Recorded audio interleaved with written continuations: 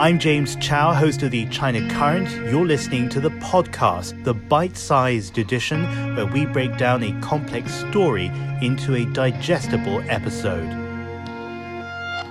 It's not Saks, it's not Barney's, it's not Bergdorf's.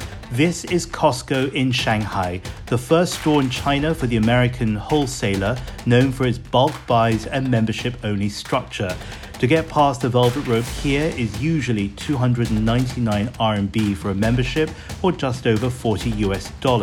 And that's what thousands of people paid to crawl under the shutters when Costco opened on August 28th, a date chosen for its auspiciousness. There was a 3-hour wait just for a parking spot, and by 1:40 p.m., the store shut early out of safety concerns.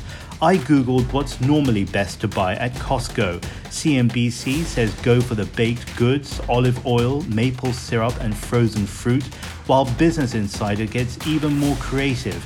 They say buy everything from the prescription glasses and generic medicines to the organic coconut water and vanilla extract.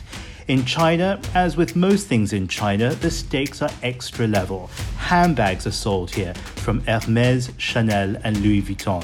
It's a reminder that shopping takes on a new meaning in China. A country of 1.4 billion people means a market of 1.4 billion consumers and the biggest middle class on the planet. Bloomberg says Sam's Club, the other discount membership store, sells $3,200 premium rice cookers in its China stores and even $295,000 diamond rings.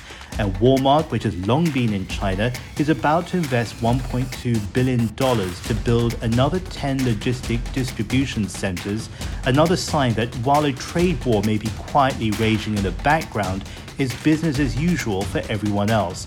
Costco has 776 warehouses in the world, most of them in the US, around 20 to 30 each in Mexico, the UK, and Japan, and just one in China.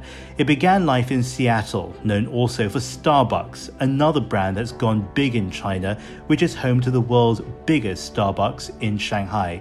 So maybe that's why Costco decided to test run its debut here, because Shanghai is a city of firsts.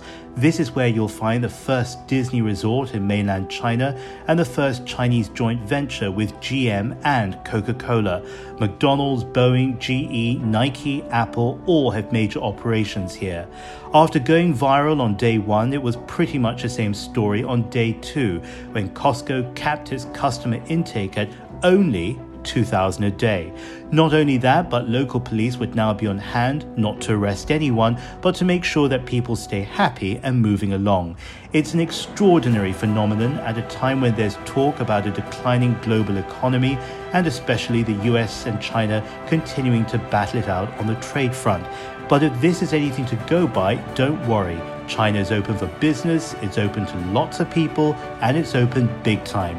I would say happy shopping, but you might have 2,000 people in front of you. This is James Chow for the China Current. Go to our website, thechinacurrent.com, for more stories and more people.